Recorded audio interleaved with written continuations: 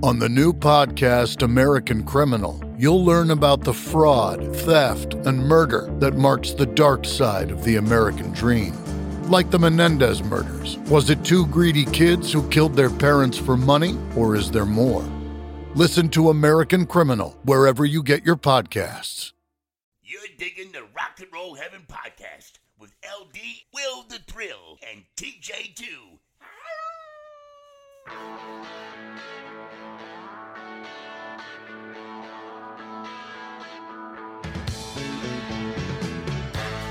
Hey guys, welcome to Rock and Roll Heaven, the podcast where we talk about the lives, careers, and deaths of famous musicians. I am your host, LD. Along with me for the ride, as always, is TJ2, the Deuce. You tried. Yeah, you tried hard. That sounded like it's hard. It's hard to make cool noises with bottle caps. There's just, you don't get the whoosh and the crack and the effervescence and the canny stuff. And what did you unbottle there? I just unbottled a Highland oatmeal porter. Ooh, that's a good one. Oh yes, it is. Highland, good and hearty. Good work. And I almost need a knife and fork to drink. So let's introduce our other co-host, Mr. Will the Thrill. Greetings and salutations. See, that was a good one. That was a really I was good one. surprised. It was okay. No, look, no, you did okay. You did It good. was, no, hey man, no, seriously, that was fine. And I will refrain on telling you exactly what beer I'm consuming because it does play into today's topic. Yes, it does. Yes. I did a thing. I did a thing, and the thing will be on the Facebook. But do you guys want to know what I'm drinking? Yes, we do. Well, you are in luck because I'm actually drinking Tiesta tea. And I don't know about you guys, but you've probably figured out that at least 2/3 of this podcast are quote unquote giggling hillbillies, which means that we know a couple things. We probably know the home address of Bo and Luke Duke and where the original General Lee is kept. We probably know at least 6 generations because they all lived in the same house. And we know T. Is that right? T? My brother, T? No, yes, your brother whose name is also T, which is a convenient tie-in when we're talking about Yes. tea. Well, I know. Yes, this show is in fact, even though we crack celebratory adult beverages at the beginning, it is in fact actually powered by tea because sitting right next to my beer is, you can't hear it because there's no ice in it, but that's tea. It's silent tea. The tea is silent. We all drink tea. Like I drink tea, you drink tea, Will drinks tea. I am powered. My job every single day is powered by tea. And so when the network emailed us and was like, guys, I have this thing for you. Would you like to try some tea? I'm like, yes, please sign me up. So they actually did sign me up, and they gave us Tiesta tea. So it is one of the coolest things that I've ever gotten in the mail, aside from my ant farm when I was like 14 and some stuff for my candles. This and is sea monkeys. Oh, dude, I never got sea monkeys, but I did get Tiesta tea, and it is loose tea. And each bag that they gave us brews 4 to 6 cups, and they gave us this awesome pack of like 4 different kinds. So they had I had specifically the blueberry wild child. That was really good. Which is a hibiscus tea. And each of them are tagged with like eternity, bliss, relax. And they all have like a thing that they do. So that's the kind of tea. So they have green tea, white tea, black tea, oolong tea, herbal tea. I mean, if you're any kind of a tea lover, you guys really need to try Tiesta tea. And it's all loose, and the packages that they sent us actually came with like the loose tea and then these cool little tea bags that you can seat them in, and it tells you how long you're supposed to do it for. So for as long as I think we have this, you guys can get 15% off your first order. Say what? Yeah, that's right. Yes. All you got to do is put in our coupon code at checkout, which is RockHeaven15. That is RockHeaven15 at Tiesta Tea, and that is spelled TIESTA TEA you guys give it a try. Honestly, I'm gonna order another pack of this Wild Child blueberry tea because it is amazing. And that's all I have to do. That's me being a pitch man. So there you go. Woo! Rockhead 15. Do they have any beer flavored tea? They do not. At least not in I just figured maybe we could combine the two things that we do. Tea beer. Oh, Tea beer. That would be awesome. they've done coffee beer. So getting back into like the grim side of life, somebody had a birthday, and that was TJ2 the Dude. Yeah. So thank you. All right. Thank you for everyone that sent him birthday messages for one of our fearless leaders, because he's good thing that you sent it on Facebook, because he's getting old and senile, and now he can just look back at it and remember those times when he was young. Are they calling it meta now? Isn't that what Mark Zuckerberg is saying this thing is? Whatever, I don't care. I don't care. It's just for our family to post pictures of other people. Pretty much. Yeah. Also, I started working on a new show, and I feel like a lot of our audience might be cotton to it, but I'm working on a new rodeo show. So if you're interested in auditioning, and you can do tie down roping or saddle bronc riding, or if you're a barrel racer, please check out rodeocompetitioncasting.com and apply there.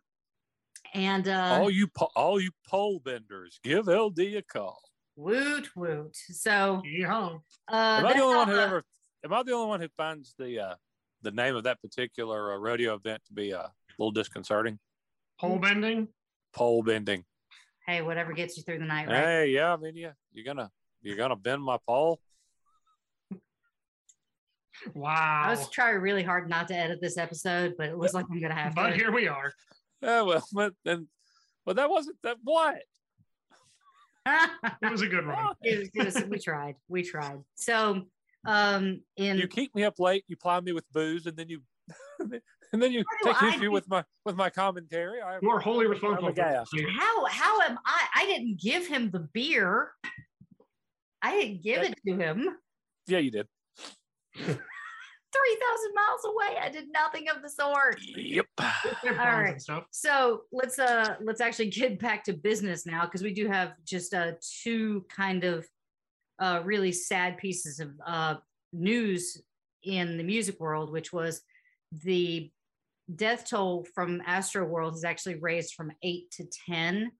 A young woman that I think was in a coma, but she was in a medically induced coma, did finally succumb to her injuries, as did the 9-year-old little boy Ezra. Oh goodness. Who I think what happened to him was his father actually passed out, and he was trampled, and they had him in a medically induced coma, and then he finally passed. And our hearts and our thoughts and our prayers go out to every single person that was affected by what happened to Astroworld. It's a tragedy beyond measure. And then the other piece of news was that Chris Daughtry's 25-year-old daughter, Hannah, passed away. And in a report from TMZ, it looks like Hannah's boyfriend, Bobby Jolly, had been arrested by police, but they declined to confirm whether or not it was connected with her death. So this is all kind of fresh and new. So I don't exactly know what's going on. But again, like, to Chris Daughtry and his family, because, I work on American Idol, and he is a former Idol, that kind of hits close to home, because it's kind of like everybody there's family. And so, I'm thinking about you guys, and I'm so sorry. So anyway, this episode comes with a warning on it. As most of them do. Because, this actually comes with more. If you guys are triggered by child abuse, this might not be the one for you, because it does have a couple of points where I explicitly talk about some of the abuse that the kids take. So, and it can be kind of troubling. So if you guys step out, it won't be any better the entire series. Nothing is good about this series. But we are now going to begin our 138-part episode, The Odyssey, of the life and times of one Mr. Michael Joe Jackson. Ooh. A long time coming. Oh my God. Okay, so That was my Michael Jackson impression. I thought it was good. that was actually terrible. What? That was terrible, and you're fired. Whip. People named TJ are just not long for the show, are they? You're doomed. And then I'll meet someone named like Thomas Jane. Yeah, no, Next just is, carry along. hey, you want to do the podcast with me? Yeah. Thomas Jane, the actor? Yes, the Punisher. Punisher from The Mist? All right. So I'd like to start off with a quote, which kind of was like, "Oh cow, really? That's where we're starting." Okay. So the quote is, "What can one say about Michael Jackson? He is one of the world's most acclaimed entertainers, an innovative and exciting songwriter whose dancing seems to defy gravity and has been heralded by the likes of Fred Astaire and Gene Kelly. His public is perhaps unaware of the extent of his dedication to his craft. Restless, seldom satisfied, he is a perfectionist who's constantly challenging himself. To many people, Michael Jackson seems an elusive personality, but for those who work with him, he's not. The talented artist is a sensitive man, warm, funny, and full of insight." Now, you don't get to play Yeah. Will because you're looking at it. But TJ, tell me who you think that quote might actually be by. I will mail you beer if you get this right. If you get that right, I will. Whatever beer I you will want. mail you a 26 McKellen. Ooh. Wow. Marlon Brando. You are not terribly far off. All right, era, I guess. Same era. Yeah, it was actually by Jacqueline Lee Jackie Kennedy Onassis. Okay. Wow. Oh, she edited his Moonwalker book, didn't she? I believe she did, which is Yeah. I've got. I Okay. am working. I worked off of. I've got like 5 Michael Jackson books, and Andrea, one of the first people that ever started following our podcast, and I like to count her as a friend now, sent us a ton of information, which I kind of peppered in through this. So I want to thank her for doing some, digging as well, because holy crap, I don't know if you guys know this or not, but Michael Jackson had a long and storied life. What? I'm not even kidding. No. We don't even make it to the first album in this episode. This is his life. Well, his young life is apparently very. Yeah. Yeah. Well, but the reason I guessed Brando is because I know that they were friends, and there's the whole. I don't know if it's an urban legend or a real thing. Maybe you'll get into it in part 17 or whatever about the two of them and Liz Taylor driving out of New York and stopping at like every Arby's Oh God. What? and Taco Bell. Yeah, there's a weird urban legend that on 9/11, Michael Jackson, Liz Taylor, and Marlon Brando were all got in a car together and drove out of the city, but Brando insisted they stop like at every Taco Bell and Arby's. That is so weird. Sounds so damaging. and seems so right at the same time. I was going to say, and perhaps by next July, we'll get there, and There. Next and you can tell me whether that's real or you'll debunk it for me. I'm interested to hear. Yeah, we'll get there. Don't worry. So, like Will's story of Whitney Houston, we're actually not going to start with Michael, but we're actually going to start with his parents, Catherine and Joe Jackson, because for anyone who is a fan of Michael Jackson, you guys will understand how his parents fit into his career. This goes beyond momager, papager. This goes deep. Okay. Can you explain that term for some of our listeners? Oh, 'Cause so like it's new to me. like a momager. Yeah, I remember that. So for you guys that don't know, like a momager is someone who is a mom and a manager. So like, literally my mom was my momager. She would do things like mail out submissions for me, get those auditions, find an agent. So like momagers are a manager / mom. And you're like Honey But- Boo Boo, right? Or- Yeah, not really. Not the same Okay. thing. But I mean, you're on the right path with there is a mom and a Yes. child in the industry. But a momager is someone who manages your business affairs while also being a mother to you. But sometimes momagers can take it too far, and they can be a real pain on the butt in on sets. So, or pain in the butt on sets. Pain on the butt, in the butt, wherever. Just in the butt. Those are two distinctly. Those are two very different things. So let's start with his mom. Catherine Jackson was born as Katie B. Screws on May 4th, 1930 in Clayton, Alabama. The eldest of two daughters to Martha, née Upshaw, and Prince Albert Screws. And yes, that's his actual name. No jokes. No jokes. My brother has Ring. to eventually. Ring. Yes. Hello. Have you got a Prince Albert in a can? So Jackson Let contracted him polio. know.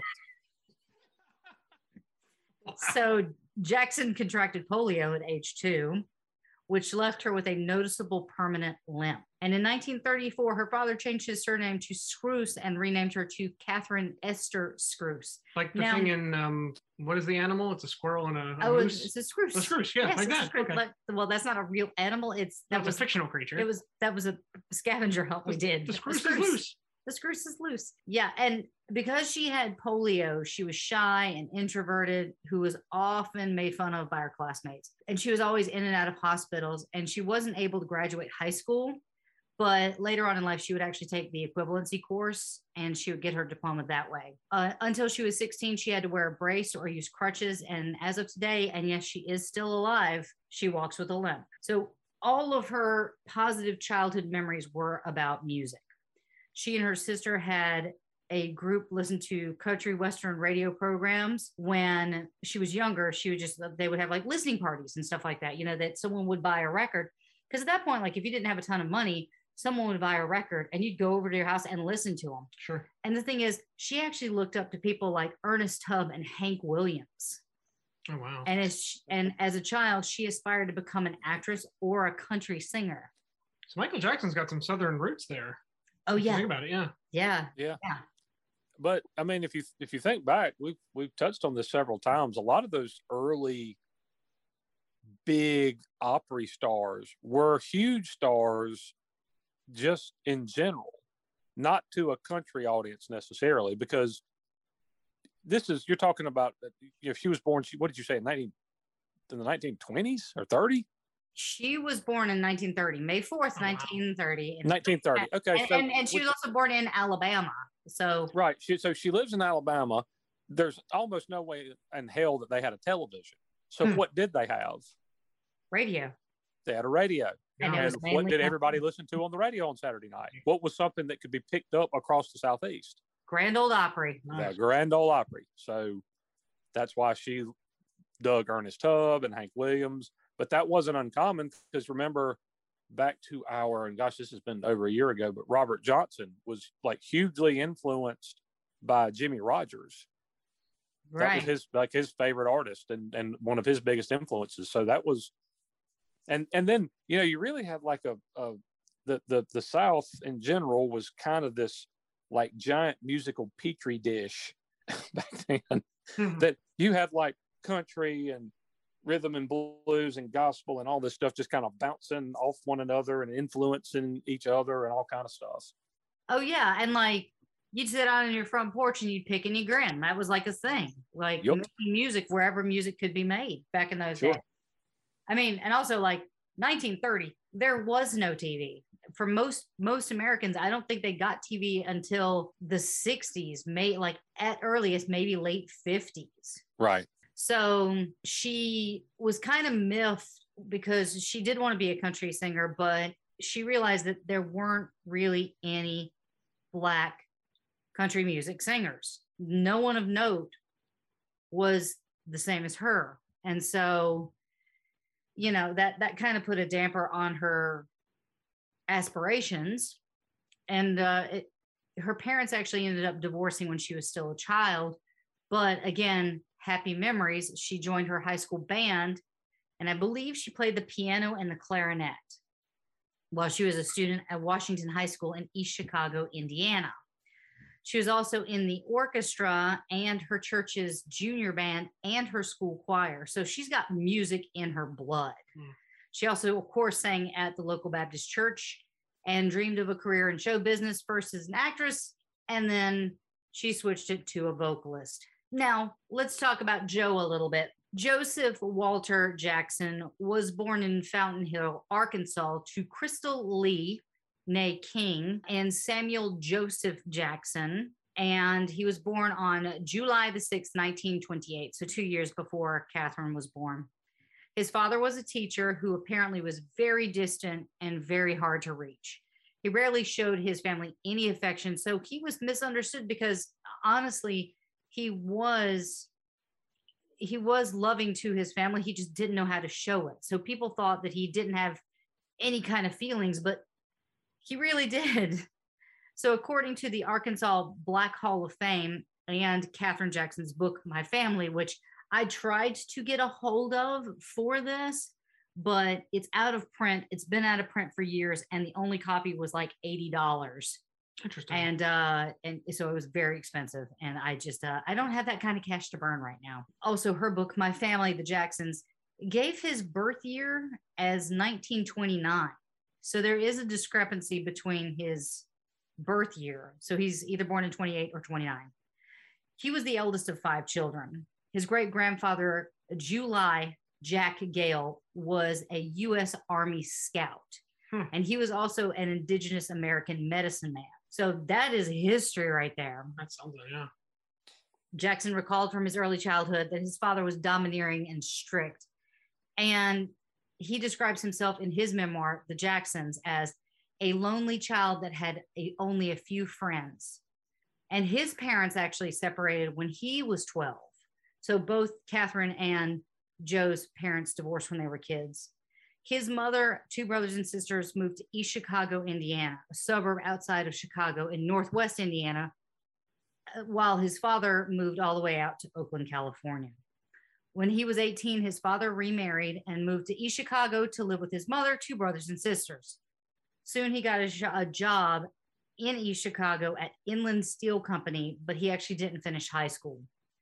While in East Chicago, he began to pursue his dreams of becoming a boxer and actually found success with the Golden Gloves program, something that we've actually talked about before when we've talked about Chris Christopherson. Yes, I do remember that because he is a Golden Gloves boxer and Rhodes Scholar and expert on military intelligence and Oscar winner. And you know what? If you want to feel like you've accomplished nothing, just look at Chris Christopherson. Look at the life of Chris Christopherson and realize he did all that and wrote Me and Bobby McGee. Exactly. You know, and he was in Blade. Some people just Chris Christopherson leaves some for the rest of us. Okay, so while he was preparing for a professional boxing career, he met 17-year-old Catherine at a neighborhood party. She also lived in East Chicago and attended Washington High School. Joe thought he was going to be a blues man, and she thought that she was going to be a country western star. So he played the guitar and she played the clarinet and the piano. When they were going out, the 2 of them would snuggle up. Wait, hold on, wait. So are you saying that she was a little bit country and I'm sorry, never mind, go ahead. Wow. And he was a little bit rock and sock and robot. Fired. So when they were going out, the 2 of them would snuggle up on cold winter nights and sing Christmas carols. Sometimes they would harmonize, and the blend was good thanks to Catherine's beautiful soprano voice. Apparently she was an incredible singer. So in an interview years later, Michael would actually say that he felt like he inherited his singing abilities from his mother. He recalls his earliest memories of his mom holding her in his arms and singing songs like You Are My Sunshine and Cotton Fields. Now, there's a small hitch in the whole Catherine Joe love story. Joe was actually married to another woman. This actually parallels the Whitney story quite a bit here. Doesn't? Oh yeah, because that was the case when Whitney's father met her mother. He was married. Yeah. That generally does put a crimp in one's relationship. Yeah. Yeah. Getting married totally kills your dating life. God, I know. Wives are so uptight about that crap. Seriously. So are husbands. Ugh. I'm like, honey, can I get on Tinder? And he's like, but why? And I'm like, you don't have the same meal 5 nights a week. Why should I? Anyway. What just happened? I'm very confused. But he actually did get a divorce less than a year before he actually started officially dating Catherine. So shoot forward ahead. Oh, I just went through puberty. Did they just drop? What happened? Yeah, what? That was bizarre. Oh, we're not doing the Brady Bunch. What's going on? It's time to Change. Got to be change. Yeah. So Joseph and Catherine were married on November 5th, 1949 by the Justice of the Peace in Crown Point, Indiana after a 6-month engagement. And in January 1950, they purchased a small 2-bedroom home at 2300 Jackson Street near East Chicago in a little town called Gary, Indiana. Based on what I know of the Jacksons, that little 2-bedroom isn't going to cut it for too long, is it? Oh, no, it cuts for a very long time. Oh, does it? Oh, yikes. Yeah. Alrighty then. Yeah. So Catherine's actually stated that she was so affected by her parents' divorce that once she found a husband, that was it. She would stay married to him no matter what circumstances came their way. It's okay. It's fine. Well, that was I was going to say that was a credo that would be put to the test. Indeed. Well, honestly, and I do go on and tell you a little bit more about this. I think Joe a man should never put his hands on a woman, nor should a woman ever do it to a man. There is spousal abuse both ways. That should not happen. But there was one event where he did put his hands on her, and I will tell you about that. The thing was, she didn't actually have to worry about anything in the beginning because Joe treated her with so much consideration and respect, and she loved his company. He actually made her laugh like no one else ever had. So, like, in the beginning, it was amazing, and it seemed like there weren't any issues. So their first child was born, Maureen Rylette Rebby Jackson, just 4 months after they got married. So, you know what I'm saying? Shotgun wedding? If there wasn't an actual one there. She was born on May 29th, 1950 in the Jackson's house. Still employed at Inland Steel, he left his hopes of becoming a professional boxer in order to support his family. And he actually became a full-time crane operator. And he later took a second part-time job at the American Foundries in East Chicago. But he'd stay in practice, using his kids and stuff. Yeah, we get to that. Hold that thought. So while he was off working, Catherine was doing the dutiful wife thing and like tending to their growing family. Now I say growing like it's not just growing. It is like dandelions blowing in the wind. During the late 1950s, she began working part-time at Sears in Gary just to like help out. And they would go on to have 10 children. Jeez. 10. I'm going to list them in a second, but there is a caveat to the 10. The Jackson baseball team. Technically, it was 11. Hey, that's a football team. Pretty much, yeah. Yeah. So I will say this now. At the end of Joe's boxing career, he kind of picked up, he had loved music all his life, and he had a guitar. And so he would just pick that up occasionally and strum out a couple songs and then stick the guitar in the closet. So Joe would actually work at East Chicago's Inland Steel from 1950 to 1966. So he had a really long run at the steel company. I'm going to list off the kids. Most of these names are going to be very familiar to you because even if like you're a casual human on earth, you probably know most of the Jackson kids. But there was Maureen Rylette Rebby Jackson, who was born May 29th, 1950.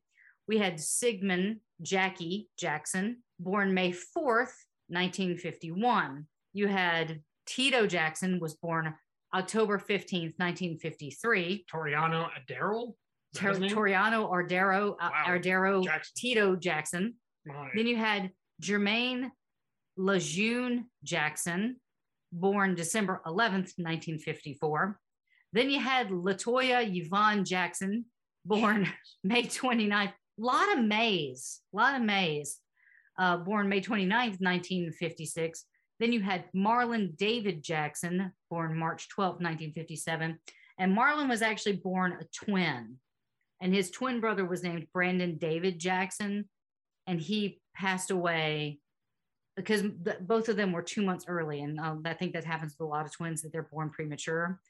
And so he actually died just a few hours after birth. Then you had Michael Joseph Jackson, born August 29th, 1958. I know that guy. Yeah. And then we had Stephen Randy Jackson, born October 29th, 1961. And then you had the baby of the family, Janet Demita Joe Jackson, born May 16th, 1966. And of all of those, the only one that has passed away was actually Michael. They're all still around? Other than Brandon, yes. Wow. They're all still around. Wow. Now, I want you guys to remember. But the youngest of the group is Janet, who's now 55. Yes. Yeah, which is crazy. Which doesn't seem like a thing that should be real, but there it is. She's 55? And still could probably kick my butt. From here to eternity. Hey, LD, got to take a quick break here. We're just going to stop, say a few words for our sponsors, and get back to the story. And we are back. Jumping back into the life and times of Michael Jackson. Was that dramatic enough? I think it was. Okay, good. So I just want you to remember that all 11 members of the Jackson family are living inside of this 2-bedroom house. Okay, so my comment wasn't exactly correct. Yeah. It did hold up, but that is scary. Hold them all. How big were these bedrooms? Okay, well, it wasn't the size of the bedroom. Oh, no. In the book, The Magic, The Madness, the whole story, Michael was supposed to have said that you could take 5 steps from the front door and then you'd be out back. It was really no bigger than a garage. Wow. Catherine, okay, so here's the breakdown of the rooms. Catherine and Joseph shared one bedroom with a double bed, and the boys slept in the other bedroom on a triple bunk bed. So Tito and Jermaine shared a bed on the top, and Marlon and Michael in the middle, and Jackie alone at the bottom. So it's like a barracks, basically. Basically, the 3 girls slept on a convertible sofa in the living room, and when Randy was born, he actually slept on a second couch. Holy crap. So if you're feeling cramped in your one bedroom, just think about the Jacksons at this time. Yeah, think about the Jacksons in like 1966. Oh my God. So we all had chores, Jermaine remembered. There's always something that you had to do, scrub the floors or wash the windows or do whatever gardening there was. But he actually said that with a smile. And that is kind of cool. One of the sons would wash the dishes and Jermaine would dry them. And then the 4 oldest kids would do the ironing, and Rebby, Jackie, Tito, and Jermaine. With that amount of kids, your house would be spotless. Yeah, there would be nothing there left to be done. 2 bedrooms and probably one bathroom. Yeah, so someone's working all the time, basically. Yeah. You couldn't go anywhere until you were done with your chores. You mainly going to say his parents believed in work value. This is going to be true. Value, the work ethic for Joe Jackson and Catherine Jackson was strict. Like it did not stop. Work never stopped. From the moment that you woke up to the moment you went to sleep, you were working at something. So this is going to be something that you see with Joe Jackson, like that work ethic of constantly be doing something. He would work the 4 to midnight shift as a crane operator at the steel company. But of course, this is a sentiment I'm sure that we can all agree with, that there is just never enough money. Oh, you have 10 kids. Yeah. So Joe would work a full week at the steel company and he'd come home with a $65 paycheck. Yikes. Which, if converted into today's money, is about $639, give or take a couple pennies. Still yikes. And he would put in extra work as a welder, but still the money was pretty tight. But I mean, like, you have so many kids. And the thing is, Catherine would actually make her dollar go pretty far. She'd make the kids clothes or shop at the Salvation Army. They ate simple foods that kind of sound like heaven for me, which is like bacon and eggs for breakfast, bologna sandwiches and sometimes tomato soup for lunch, and fish and rice for dinner. Because, like that is, food that can help growing kids get bigger. That's, God, feeding 10 kids on 65 bucks. I mean, I know it equates to a little bit more now, but still. But they would find themselves, a little flush every now and then. So Catherine actually enjoyed baking peach cobbler and apple pies for dessert. So they would have some sweet treats, which I think is really sweet. Yep. Each one of them would get the world's tiniest slice of cobbler. Yes. And during this time, I actually found it really hard to find school pictures because at this point they're doing yearbook pictures, but it was really hard to find those pictures of the Jackson children because they actually couldn't afford to purchase the photos after posing for them. Oh, wow. For the first 5 years that they lived on Jackson Street, they didn't have a telephone. So when Jermaine contracted nephritis, a kidney disease at the age of 4, he had to be hospitalized for 3 weeks, and that hit Catherine and Joseph very, very hard, not only financially, but emotionally as well. Whenever Joseph was laid off, he'd actually find work harvesting potatoes during those periods. So his family would just fill up on potatoes. Potato party. Potatoes for breakfast, potatoes for lunch, potatoes for dinner, and potatoes for dessert. Yes. That's well, I can actually I can't relate, but my family on my dad's side cropped sweet potatoes. They're very, very poor, lived in a small rural area, but they cropped sweet potatoes. My dad had to learn to cull potatoes when he was about 3. Is that why you don't like sweet potatoes now? Well, and then so by the time he was 5, he was like working in the fields. As soon as you were big enough to hold a hoe, you were working in the fields. But he learned how to crop like grade A, grade B, and then the culls. But he, as an adult, would not eat sweet potatoes. And he, when I asked why, he said, because, well, I ate those about 3 meals a day, every day until I was 18 years old. And now I'm an adult, and I damn well don't have to eat sweet potatoes if I don't want to. And I do not, I don't know. It's just a weird coincidence. That's about the only food in the world I can't eat. But that's so weird because literally last night I had sweet potato tots. God, they're disgusting. The smell of them makes me want to vomit. Really? That's that's crazy to me. That's because they're tasty. But that's okay. So he went from working welding and doing a steel mill to cropping potatoes. Yeah. Well, the thing is, he would come back to the mill.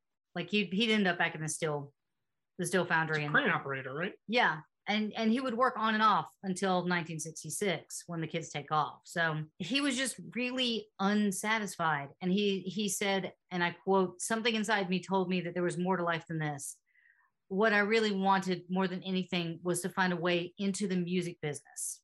So he and his brother and 3 other men formed the Falcons, a rhythm and blues band that provided a little extra income for the family by performing at small clubs and bars. When is he doing this? I don't know. But try as I might, I could not find any trace of any recording. So I don't actually think they ever made it into a studio. Now, if you look on YouTube, there is a band that did record a song called the Falcons, but there was no correlation between Joe and that particular Falcons that I found. Interesting. So if you guys happen to know, please hit us up on our socials. They'll either be in the show notes or I'll give them at the end of the show. So Joseph's 3 older sons, Jackie, Tito, and Jermaine, were fascinated with their father's music, and they would sit in on his rehearsals at home. And in the end, the Falcons were not commercially successful, so they disbanded. And Joe actually stashed his guitar in the bedroom closet. But this will not be the last time we see it. Foreshadowing. So we are now to the day. Michael Joseph Jackson was born on August 29th, 1958 in Gary, Indiana. Gary, Indiana, Gary, Indiana, Gary, Indiana. Okay. And to be honest, I wish I could find literally anything that happened during the age of 1 to 5.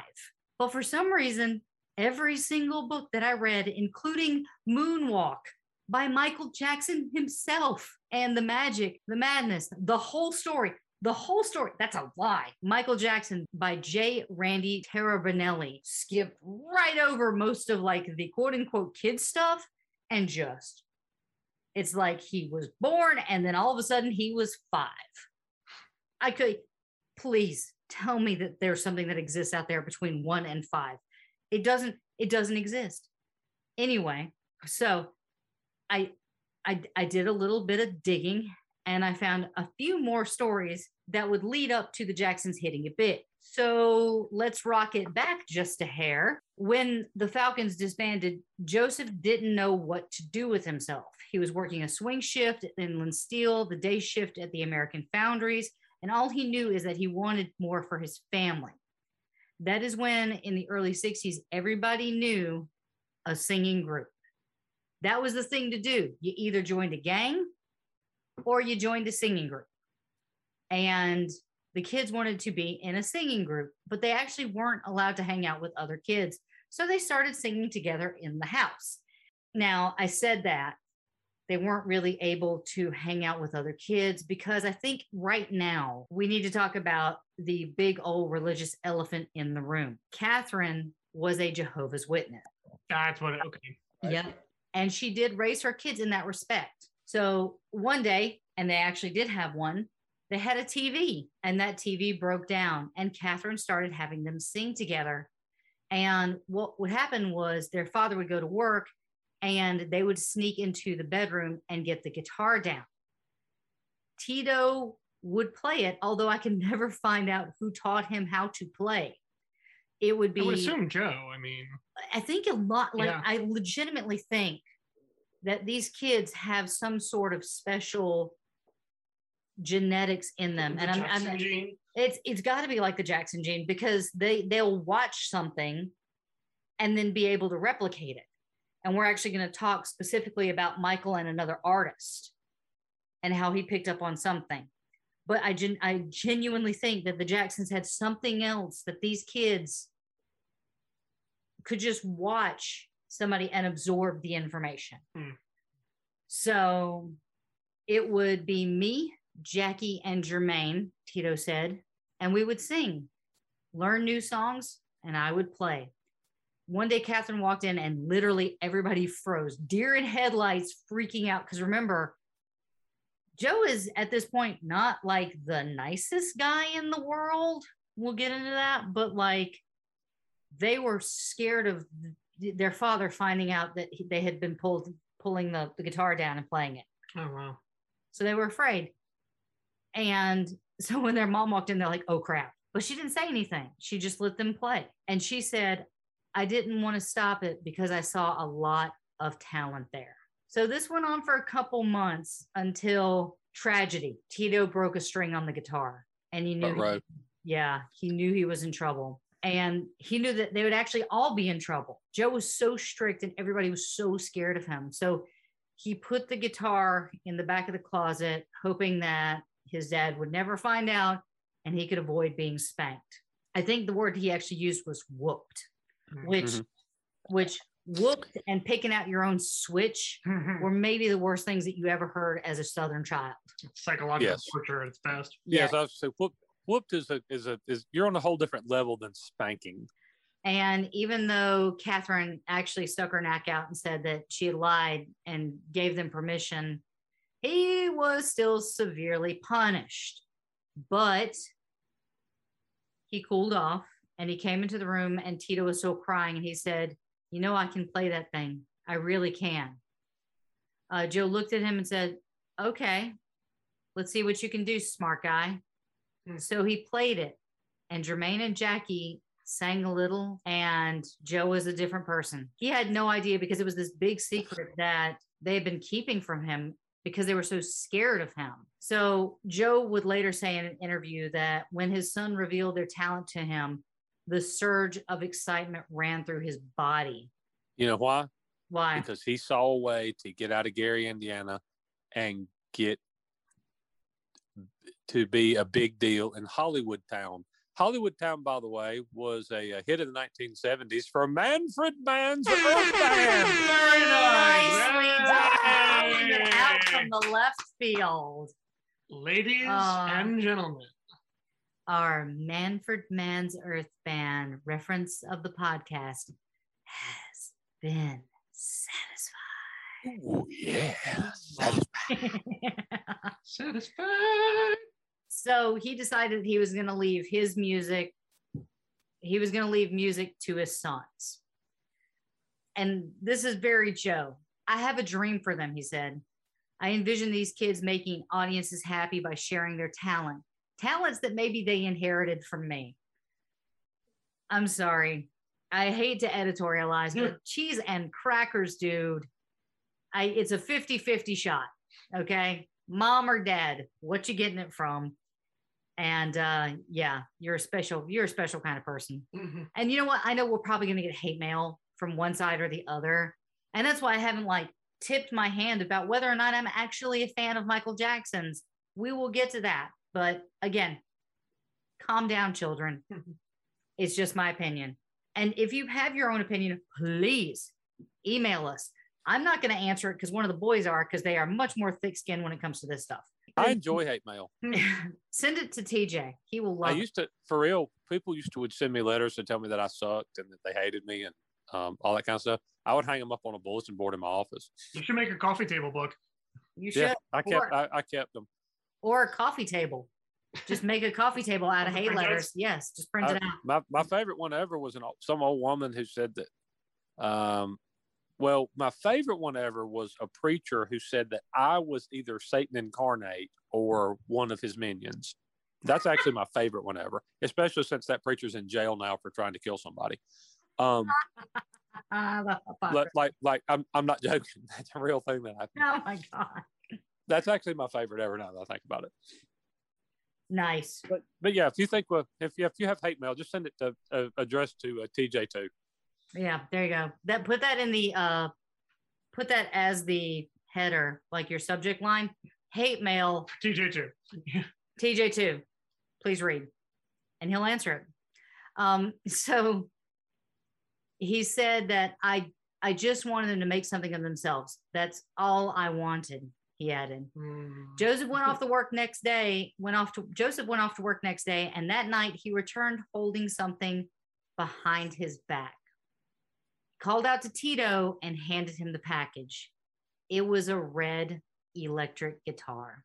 Now let's rehearse with the boys, he said with a smile. So Jackie, age 9, Tito 7, and the remaining 6 gathered and they practiced. We have never been so close. It was like we finally found something in common. And Marlon and Mike would sit in the corner and they would watch their mom give them tips, and they would notice that their mom and their dad were actually happy, like really, really happy. They had found something special. And like that's awesome. Like if the origin story is like, you see talent in your kids and you nurture that and they make it big, like that's an awesome story. It's sad that they do have to suffer a lot of abuse to get there. So where's Michael in all this? He's not even 5 yet. Not even 5. Crazy. What? So Catherine, being a strong force and lets her kids, she passed on that deep, abiding respect for certain religious convictions. And she had initially been Baptist and Lutheran, but turned from both faiths for the same reason, almost like what you just said, except for it was extramarital affairs and not attempting to kill someone. So when Michael was 5, she actually converted to Jehovah's Witness. Someone came to her door and did a successful conversion of her. She was baptized in 1963 at the swimming pool at Roosevelt High in Gary. Wait, so she not only bought the Watchtower for $0.25, but she read it? She read it and then started proselytizing, going door to door. Yeah, proselytizing, I believe. There you go. Yeah. So from then on, she asked the rest of the family to get dressed in their best clothing every Sunday and walk with her to Kingdom Hall, which was the place of worship. Now, it should be noted that Joe would accompany her a little while, but eventually stopped going. But as time went on, the ones that actually became really devout with their religion was Michael, Latoya, and Rebbe. Just to give you guys a little bit of background about Jehovah's Witnesses, and please understand, I'm not bashing any religion, but if he had not been raised Jehovah's Witness, a lot of people speculated that he might have turned out a little bit different. But no matter where they lived, no Jehovah's Witnesses will salute a flag, serve in the armed forces. They don't celebrate Christmas, Easter, or birthdays, and they usually will not contribute to any money outside of their own church. Consider preaching the gospel the most worthwhile charity deed. Well, when you have 10 kids, you have a way out to celebrate birthdays financially. Exactly. Jehovah's Witness looks pretty good at that point. What faith can we join? Now, a lot of people actually consider the Jehovah's Witnesses a cult, and that was especially true in the 50s and 60s. So there was that stigma back then. And really big controversial thing that the Jehovah's Witnesses will do, no matter how important it is, or no matter how grave the situation is, they will not receive a blood transfusion for themselves or their children, even if it will save their lives. So if you're actually really interested in finding out more about the Jehovah's Witnesses, there is a great episode. It's like a 3-hour episode. It is what we listened to. We drove to Atlanta? No, from Atlanta. Leaving Atlanta. We left Atlanta and we listened just to this one podcast on Jehovah's Witnesses called Time Suck with Dan Cummins. And he lays it all out. So if you're interested, check out Time Suck. I do love that podcast. But this is not that podcast. So that's just a little bit of the religious foundation for Michael. And that's all I'm going to give you guys about that. So let's talk about the boys. So for every single day, they would practice for at least 3 hours, whether they wanted to or not. When I found out that my kids were really, really interested in becoming entertainers, I really wanted to work with them, Joe said in an interview with Time magazine. The other kids would be out in the street playing games, and my boys were in the house working, learning how to be something, how to do something with their lives. Now, even though music was bringing the family closer together, it actually alienated them from their neighbors. So people around them already thought they were strange because of their religion. And then once they started on that musical path, that pretty much solidified it for everyone. It actually made them a target. People would say, yeah, look at those Jacksons. They think there's something special. And everyone used to hang out. They would like hang out on the street corners and pair up in groups, but members of the Jackson family weren't allowed to. And they had to practice at home. So the other kids thought that they were too good to sing on the corner. And they would rehearse twice a day, once before school, once after. And a lot of people in the neighborhood actually thought they were wasting their time. Oh, kiddo. Yeah. Those Jacksons. They're never going to amount to anything. Dumber words were never spoken. And it would actually go so far as people would hurl rocks into their living room. That seems like a bit much. Yeah. And it didn't matter. The Jacksons just ignored the taunts, focus on their practice sessions. And that's the thing is like, yeah, say what you want about that, but like look at when they started and how hard they worked at it and how much success it got them. So like, I got nothing but good things to say about their work ethic because like they're 9. The oldest is 9. That's crazy, yeah. And they're working their butts off. In 1962, Marlon had joined the group playing bongos and singing, mostly off key.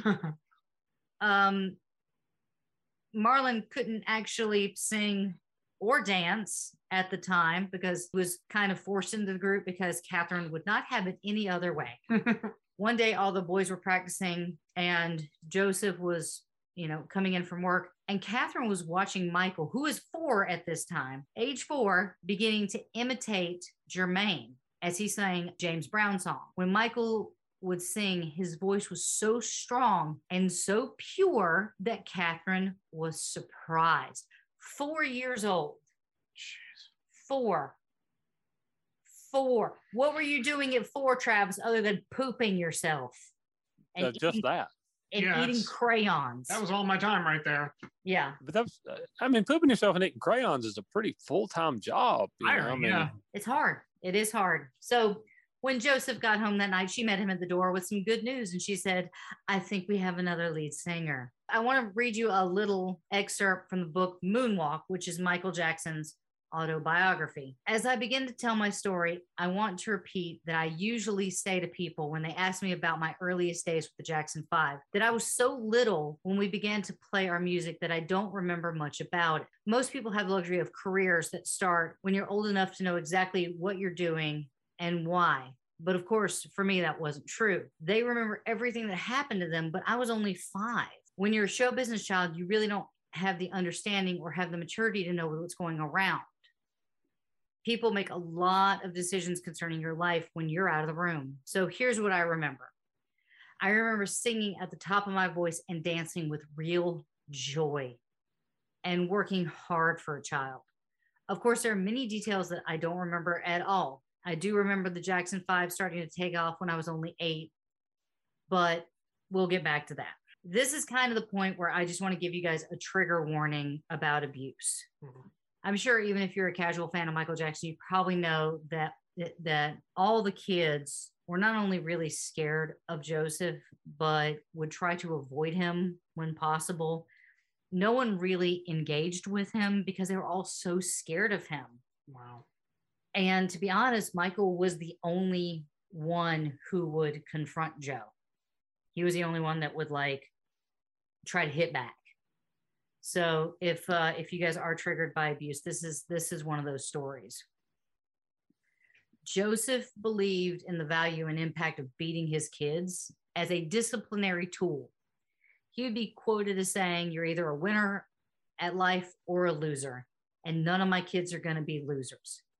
He would smack his kids without giving a second thought. Shoving them into walls was like normal behavior for him. And most of his ire was on the boys. But it's really interesting because of all the boys, Michael, like I said, was the only one in the family who would ever fight back. Once when he was 3, Joseph spanked him for something that he had done. And crying, Michael took one of his shoes off and hurled it at his dad. The shoe missed him, but Michael had basically signed his death warrant. Joseph grabbed Michael and, according to Marlon, held him upside down by one leg and pummeled him over and over again with his hand, hitting him on his back and buttocks incredibly hard. And Michael started screaming so loudly that it seemed like he was trying to summon the entire neighborhood. Catherine screamed to put him down, and when he did, Michael took off running and screamed that he hated his father. Hearing that, Joseph followed Michael into the bedroom and slammed the door and let him have it. Joseph also would lock Michael in a closet for hours, and that was traumatizing and horrible for any kid.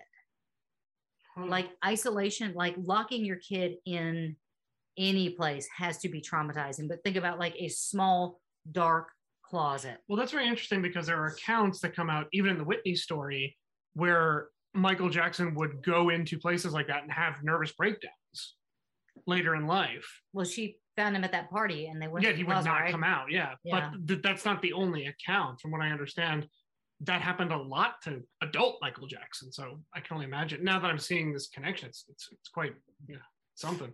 Yeah.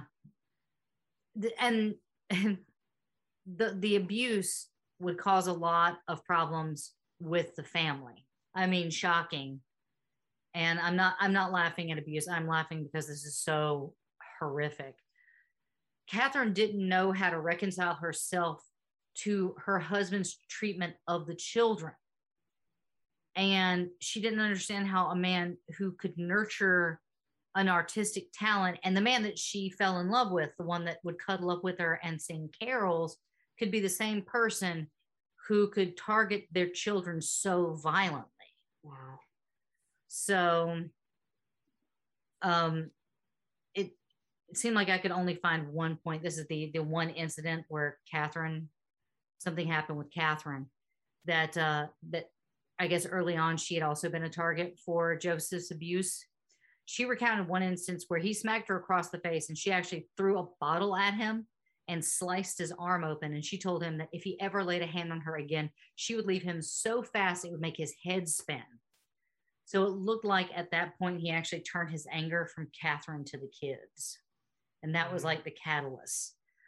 And I think now is a good time to tell you guys, like I keep quoting these 2 different books and I kept going back and forth between Moonwalker, which was Michael Jackson's autobiography, and another one called The Madness, the Music, the Whole Story.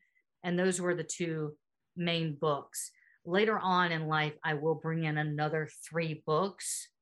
But I just wanted to kind of, at this point, tell you guys, if you're wondering where I'm getting my information, those are the 2 places. This, by far for me, was one of the stories that kind of shook me to my core. Michael once recounted that when he was 5, he walked into the room and he got the air knocked out of him when his father tripped and he landed on the floor. Joe looked at him and said, "That's for what you did yesterday. Into tomorrow, I'm going to get you for what you did today." Through his tears, Michael said that he hadn't even done anything, and Joe retorted, "Oh, you will, boy, you will." So from that point on, anytime Michael walked into a room, he would look left and then he would look right like he was crossing the street. He was trying to avoid his father. And he said, "I began to be so scared of that man. In fact, I think it's safe to say that I hated him." Yeah, that's great for somebody's mental health. Just to be always scared of your father. To be afraid to walk into rooms, to have panic attacks because you were locked in closets, and to be beaten upside down when you're 3. That's a healthy household. Yeah, and I mean, I don't think I'm alone. Very nurturing environment there. Yeah, it's almost like it's Dr. Jekyll and Mr. Hyde, because he does have this thing that he wants to nurture with his kids. Like, they're already tight on money, but he bought Tito a guitar. Sure. I mean, he's an abusive prick, but he's not without his charms. Yeah, I mean, I guess that's the best way to say it. But I mean, Jesus, can we not have the abusive asshole part? Yeah, why don't you just buy Tito the guitar? Yeah. Yeah. Leave it at that. Yeah. How about this one? It wasn't physical abuse that Joseph would just do for the kids. Apparently, he would get upset that the kids would leave their windows open in their bedroom. So he would actually sneak through the windows wearing a super scary mask and then stand over the boys' bed and then just start screaming at them. Good Lord. Joe explained that he was trying to demonstrate why they should not leave their windows open at night, because what would happen if a burglar was to get into the house? There's gotta be a better way to do that. Oh yeah, for years and years after this event, both Marlon and Michael would have vivid nightmares about being kidnapped. So it's like no wonder that as he grew up, Michael would pull away from Joseph. Now I want to jump forward in time, because in the book Moonwalk, Michael does talk about his relationship with his father. And he says that his father did want to protect them, which was no small feat. In Michael's words, he said he always tried to make sure that people didn't cheat us. He looked after our interests in the best way. He might have made a few mistakes along the way, but he always thought that he was doing right by his family. And of course, most of my father's help was to help us accomplish a unique and wonderful relationship with companies and people in the business. I'd say that we were among the fortunate few artists who walked away from a childhood in the business with anything substantial: money, real estate, and other investments. My father set all of these up for us. He looked out for both of our interests and him. And to this day, I'm thankful that he did not try to take all of our money for himself in the way that so many parents of child stars have. Gary Coleman. Yeah. Yep. Well, Jackie Coogan was like the first one. Like, that's even what the account is named for. So for those that are not in the industry at all, there's a thing called the Coogan account. And the Coogan account is when you have a minor, and if a child works a job, the money actually goes into the account, and the parents only have access to a certain amount of it. And that way you can be assured that the parents aren't wasting the kids' money. And it's a good way just to make sure that the kid has something set up for them in the future. Now, I mentioned stealing from your own children. My father never did anything like that, but I still don't know him. And that's really sad for a son who hungers to understand his own father. He is a mystery man to me, and he will always be one. In 1963, at the age of 5, Michael started attending the Garnett Elementary School. One of Michael's first memories of performing was at age 5. So here we are at age 5. We had like 3 things happen at age 3 and 4, and both of them, I think, where he was getting whoopings. So he sang Climb Every Mountain from The Sound of Music a cappella for his class. Which you have done. Which I have done. Of course, I was not 5, and I was pretty drunk. That was probably one of the last times I actually got drunk. Yeah, so Calvin Michael Jackson. There you go. Ooh. Well, his was probably better than mine. It probably was, yes. The other children were super impressed, not only for the talent that he exuded, but his self-confidence. He received a standing ovation. That's cool. Catherine attended the performance with Joseph's father, Samuel, and even he was moved to tears by Michael's performance. Catherine would later say, he was just so good, so young. So some kids are special. Michael was special. Even at the age of 5, Michael had so much charisma and energy that Jackie decided that Michael would have to be the lead guy when it came to the family group. And that was perfectly fine with Michael. He actually loved being the center of attention. But that actually hurt Jermaine's feelings. Because remember, Jermaine is the lead guy. Mm-hmm. He's the one that was leading the band beforehand. And all of a sudden he felt like he wasn't good enough. And some people theorized that he started to stutter at that point because his confidence was so low that something like clicked in him and he began to stutter. Interesting. Yeah. Okay. So that's just a theory. I don't know. I didn't even know up until the point where I was reading the book that he had a stutter. But at some point, they finally decided, okay, we can't just practice at home. We actually got to get out there. So they entered a talent contest. And everybody in the neighborhood wanted to be in this contest. They wanted to take home the trophy. And Michael was about 6, but he had figured out then that you had to put everything into your performance to win. You had to earn it, Michael recalls. We did this talent contest at Roosevelt High School in Gary, and we sang The Temptations' My Girl, which is one of my favorite songs of all time. Mm-hmm. And they won first prize. The boys also performed the song Barefootin'. And during a musical break in the middle of the song, Michael kicked his shoes off and started doing a little barefoot dance all over the stage. And people ate it up because, of course, they did, because he's this cute little 5-year-old boy and he's singing, he's dancing, and he just, oh, he's so cute. Anyway, so it was kind of like a picture montage in a movie of just them entering contest after contest after contest, and like winning and winning, and the prizes are bigger and the trophies are bigger. And they would go as far as like Chicago to compete in talent contests. So in 1965, Joseph was only making about $8,000 a year full time at the mill. Jeez. And so Catherine went to work part-time at Sears as a saleswoman. And a big point of contention with the family was that Joseph wanted to start spending money on the group, which meant musical equipment, amplifiers, microphones, other instruments. And Catherine became really concerned. She was afraid that the kids were getting over their heads, and that led to a lot of disagreements. The group played their first legitimate performance at the Gary nightclub called Mr. Lucky's and made $7 for that engagement. Woot. Yep. So the boys began to play in other clubs, and the patrons would actually throw coins and dollar bills onto the stage. And Michael told his biographer that his pockets would be busting with money, like to the point where his pants wouldn't hold up. So he'd have to like duck walk after his stuff. So, and here's the thing. He had priorities. He would go buy candy. So speaking of candy, again, I wanted to talk about Andrea. She is awesome. And she sent me a bunch of details on Michael. She sent me a story about how the kids would save up their pennies so that they could go purchase bubble gum at a concession stand at a Little League ballpark behind their house one night. And Michael couldn't find his penny for his gum. And so he was so upset that he ran to his mom and he was like, "Mom, what happened to my penny?" And she kind of scanned the area and spotted Marlon just with the biggest wad of gum in his mouth. And that's why I'm glad that I'm an only child. What?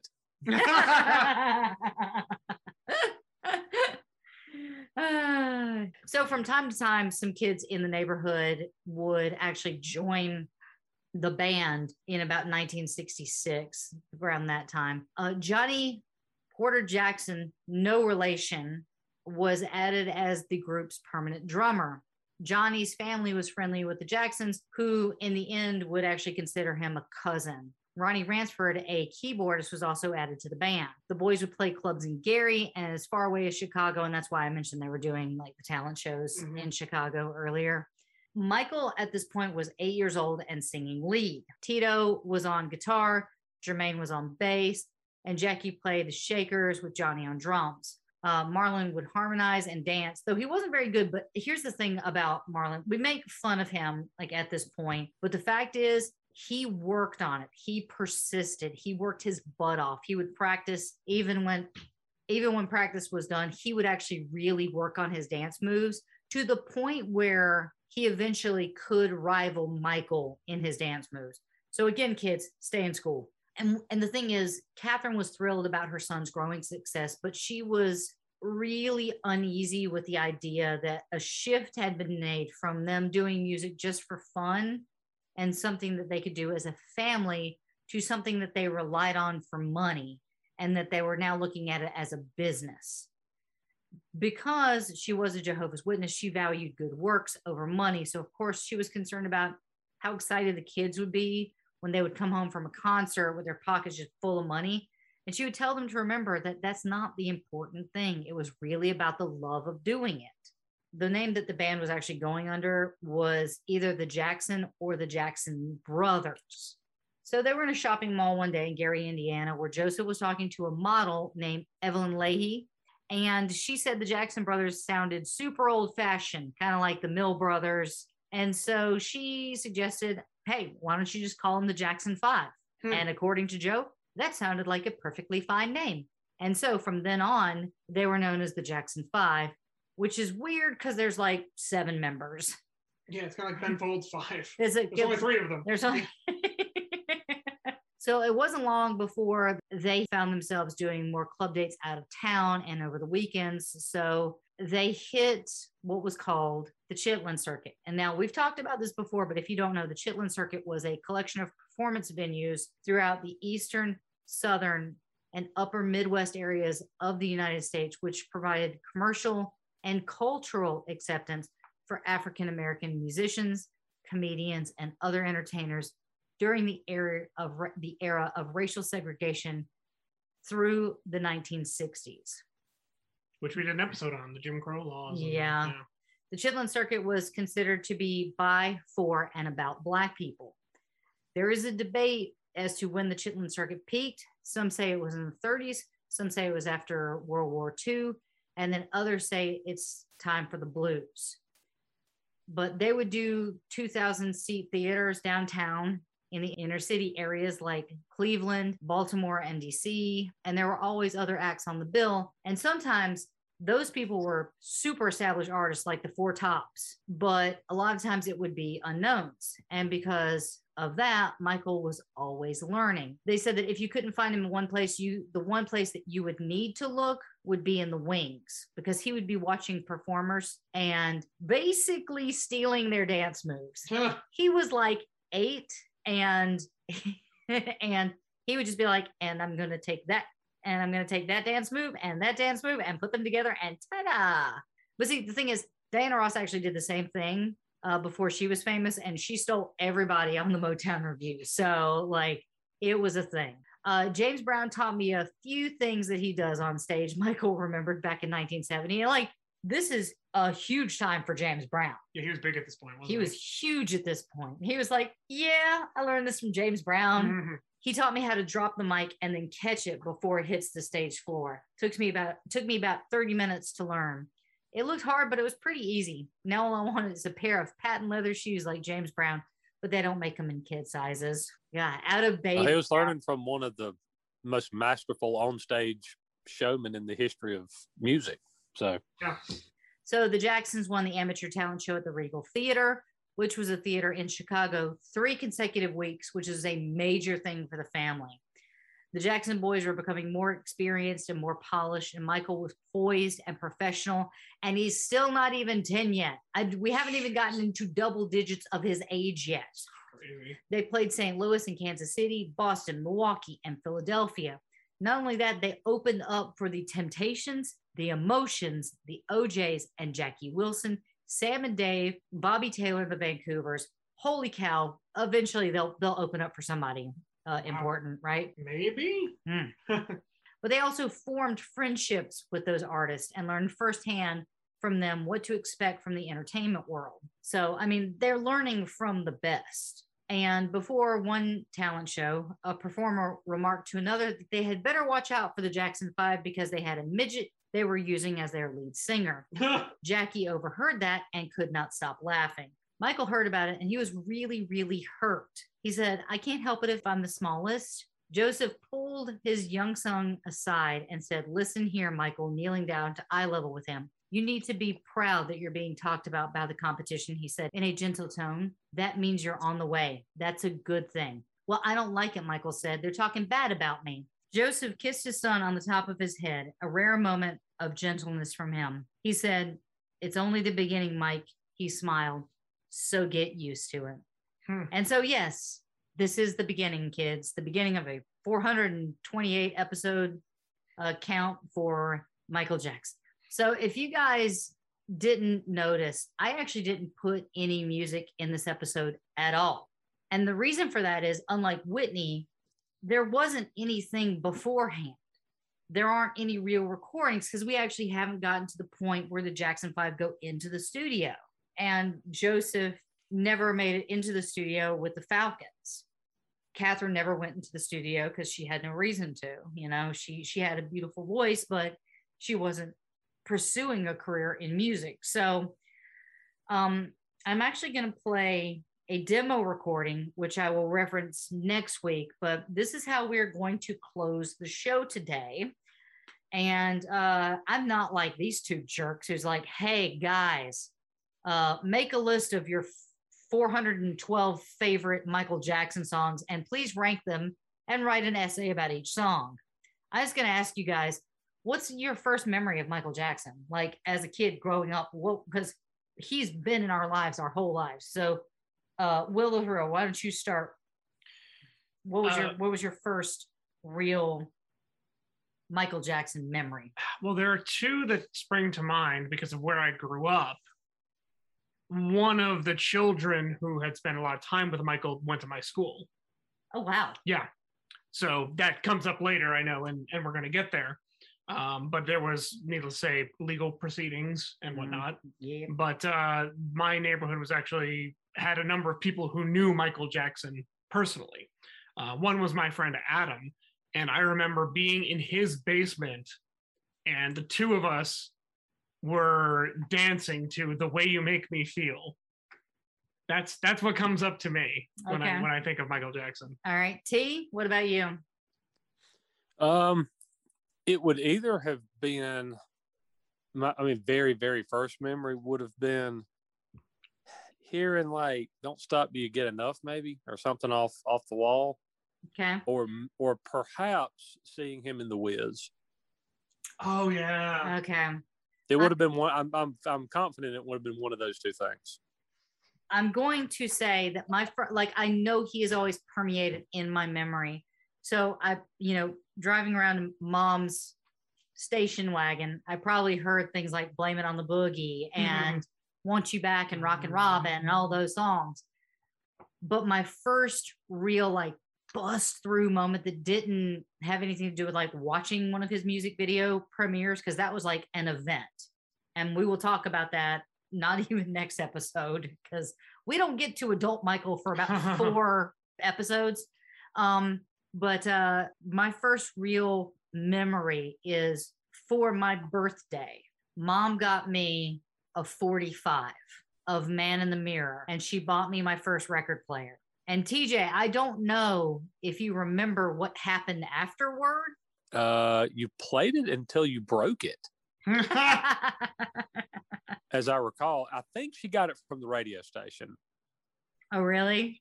I think so, but yes, you played it over and over and over.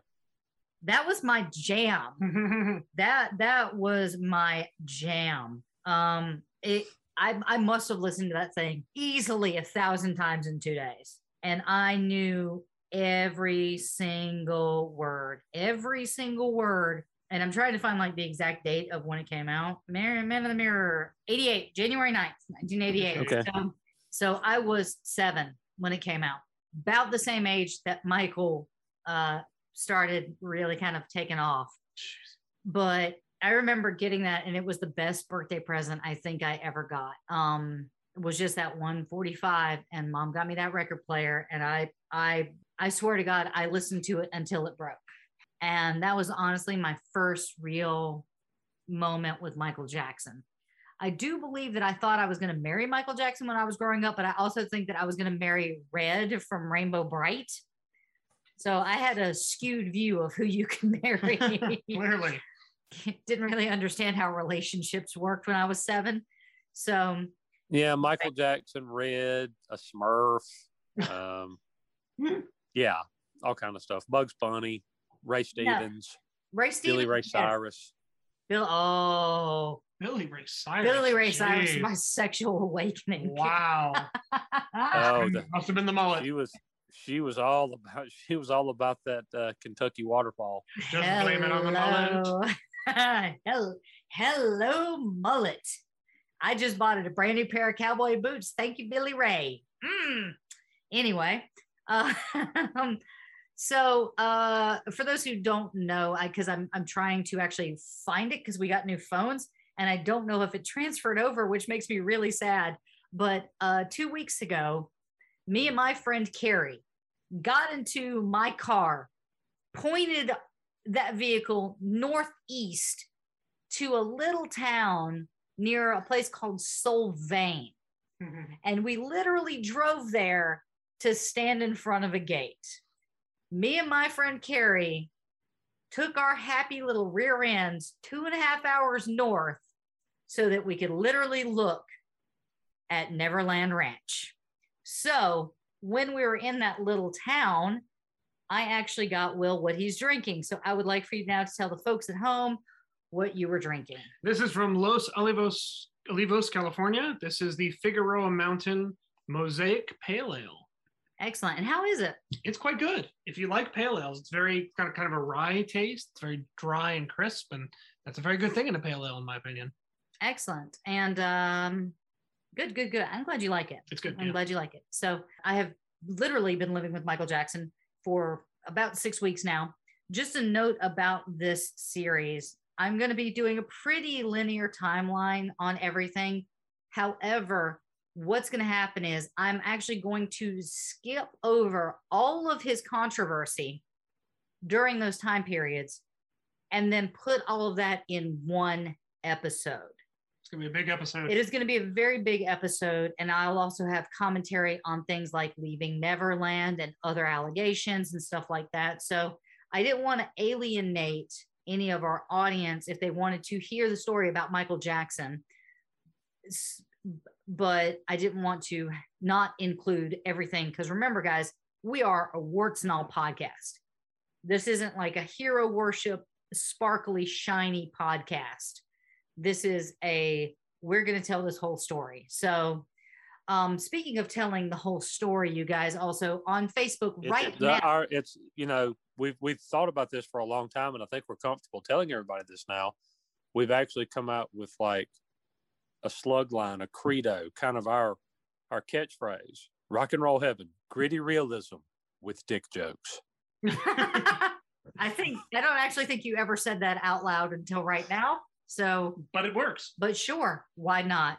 And just a heads up, guys, on our Facebook right now is not only the list that we compiled so far for our draft, but it is an opportunity for you guys to participate in the draft. And I think, can I tell them now? Is it okay? I'm going to say yes, it's okay. Okay. Along with our draft picks, and I'm very excited about this, we are going to be doing a series called the Redemption Series. So during the draft, which will take place next month, each of us will pick 4 artists, and there will be one redemption episode. So what we're going to be doing is reaching back into the vaults when either, we didn't have the resources to do all the research. We didn't have the reach to be able to talk to certain people who actually knew artists. Or we had a time limit, because when we started, we could only do an hour episode. Right, so we were really like, just a dry bones podcast beforehand. And now we can actually have this opportunity to do stuff like that. So 3-hour Slapnuts episodes. Yeah. So we'll be doing one redemption. And then here's the fun thing, guys. We are trying to figure out the logistics of it, but we're going to pick 3 people from our pool of people that follow us on Facebook. basically at random. So next week we will give your names, and those people will pick out one artist and one host. So 3 people at random from the draft post will get to choose one host and one artist, and we will cover them on the podcast. So Wait a minute, like the 3 of them will pick one, or each one of them will pick one? each one of them will pick one. So we might say, shit, you know, that's not going to be any good. why is that? Why is that? That sounds like a bad idea. Well, like Tom Jones will say, hey, I want to pick LD to do, you know, blah, blah, blah. And then Not that I don't love and trust the listeners. It's just it's like, well, we're going to pick 4 and then do a redemption, and then we get to pick one. So we're all we're all doing like 30 episodes. we're going to do like 30 episodes apiece. Yeah. Which none of which will start until April at the pace we're going now. Exactly. Yeah, so by July of 2022 is we'll get underway. Yeah, July. It's more like December of next year. We're fine. We've got plenty to talk about, guys. So yeah, basically, we will be picking 3 people at random from the draft post to basically pick a host, pick a subject, and we will do that. So, and just understand, like, you know, again, some episodes might be really short, some episodes might be really long, some of them might be Michael Jackson length. So we're busy. We're going to be busy bees, busy little bees. So right now I'm going to give out our socials. So if you would like to support the show, you can do so at patreon.com/rockandrollheaven. You can find us on Twitter at rockandrolllt, our Instagram, rockandrollheavenlt, our Facebook, Rock and Roll Heaven Pod. Still not saying our website. And you can email us at rockandrollheavenlt@gmail.com. And just remember, if it's hate mail, just make sure that you put it attention TJ2. And Can't wait to read it. you can check out all of our other awesome Pantheon podcasts at pantheonpodcast.com. And so from all of us here at Rock and Roll Heaven, all of you guys out there, just remember, the light of the tunnel might be something on fire. Would you like to say something to our audience, TJ? Bye, buddy. All right, Mr. William Hickey. Oh, well, I will say thank you for joining us on this ride. We got more Michael Jackson coming up, and so much more Michael Jackson. So much more Michael Jackson. So much more. So, like I said, I didn't put a whole lot. Well, I didn't put any music in this episode, but what I'm actually going to play for you is a demo recording of a song that they did called Big Boy. So you guys have a great night. We will see you next week. Love you all. Hey, bye.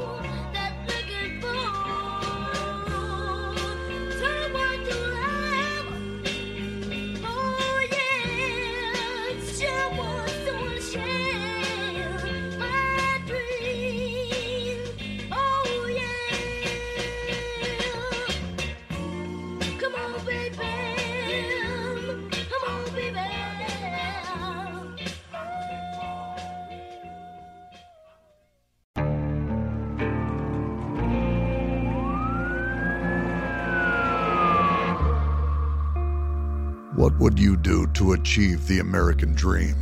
The big house, the happy family, the money.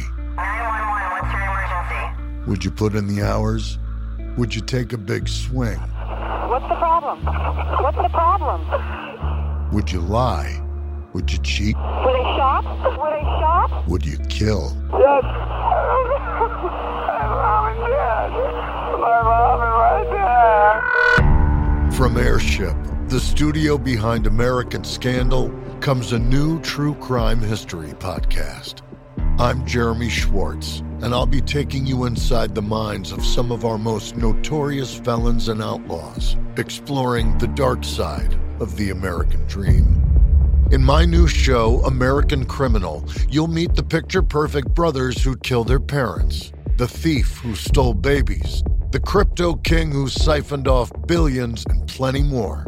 From assassins and gangsters to killers and con artists. Whatever the case, whoever the criminal, you don't know the full story. Until now. Don't miss the debut season of American Criminal, The Menendez Brothers, beginning February 29th. Listen wherever you get your podcasts, or to get early ad-free access to the entire season first, plus hundreds of other ad-free history podcast episodes, subscribe at IntoHistory.com.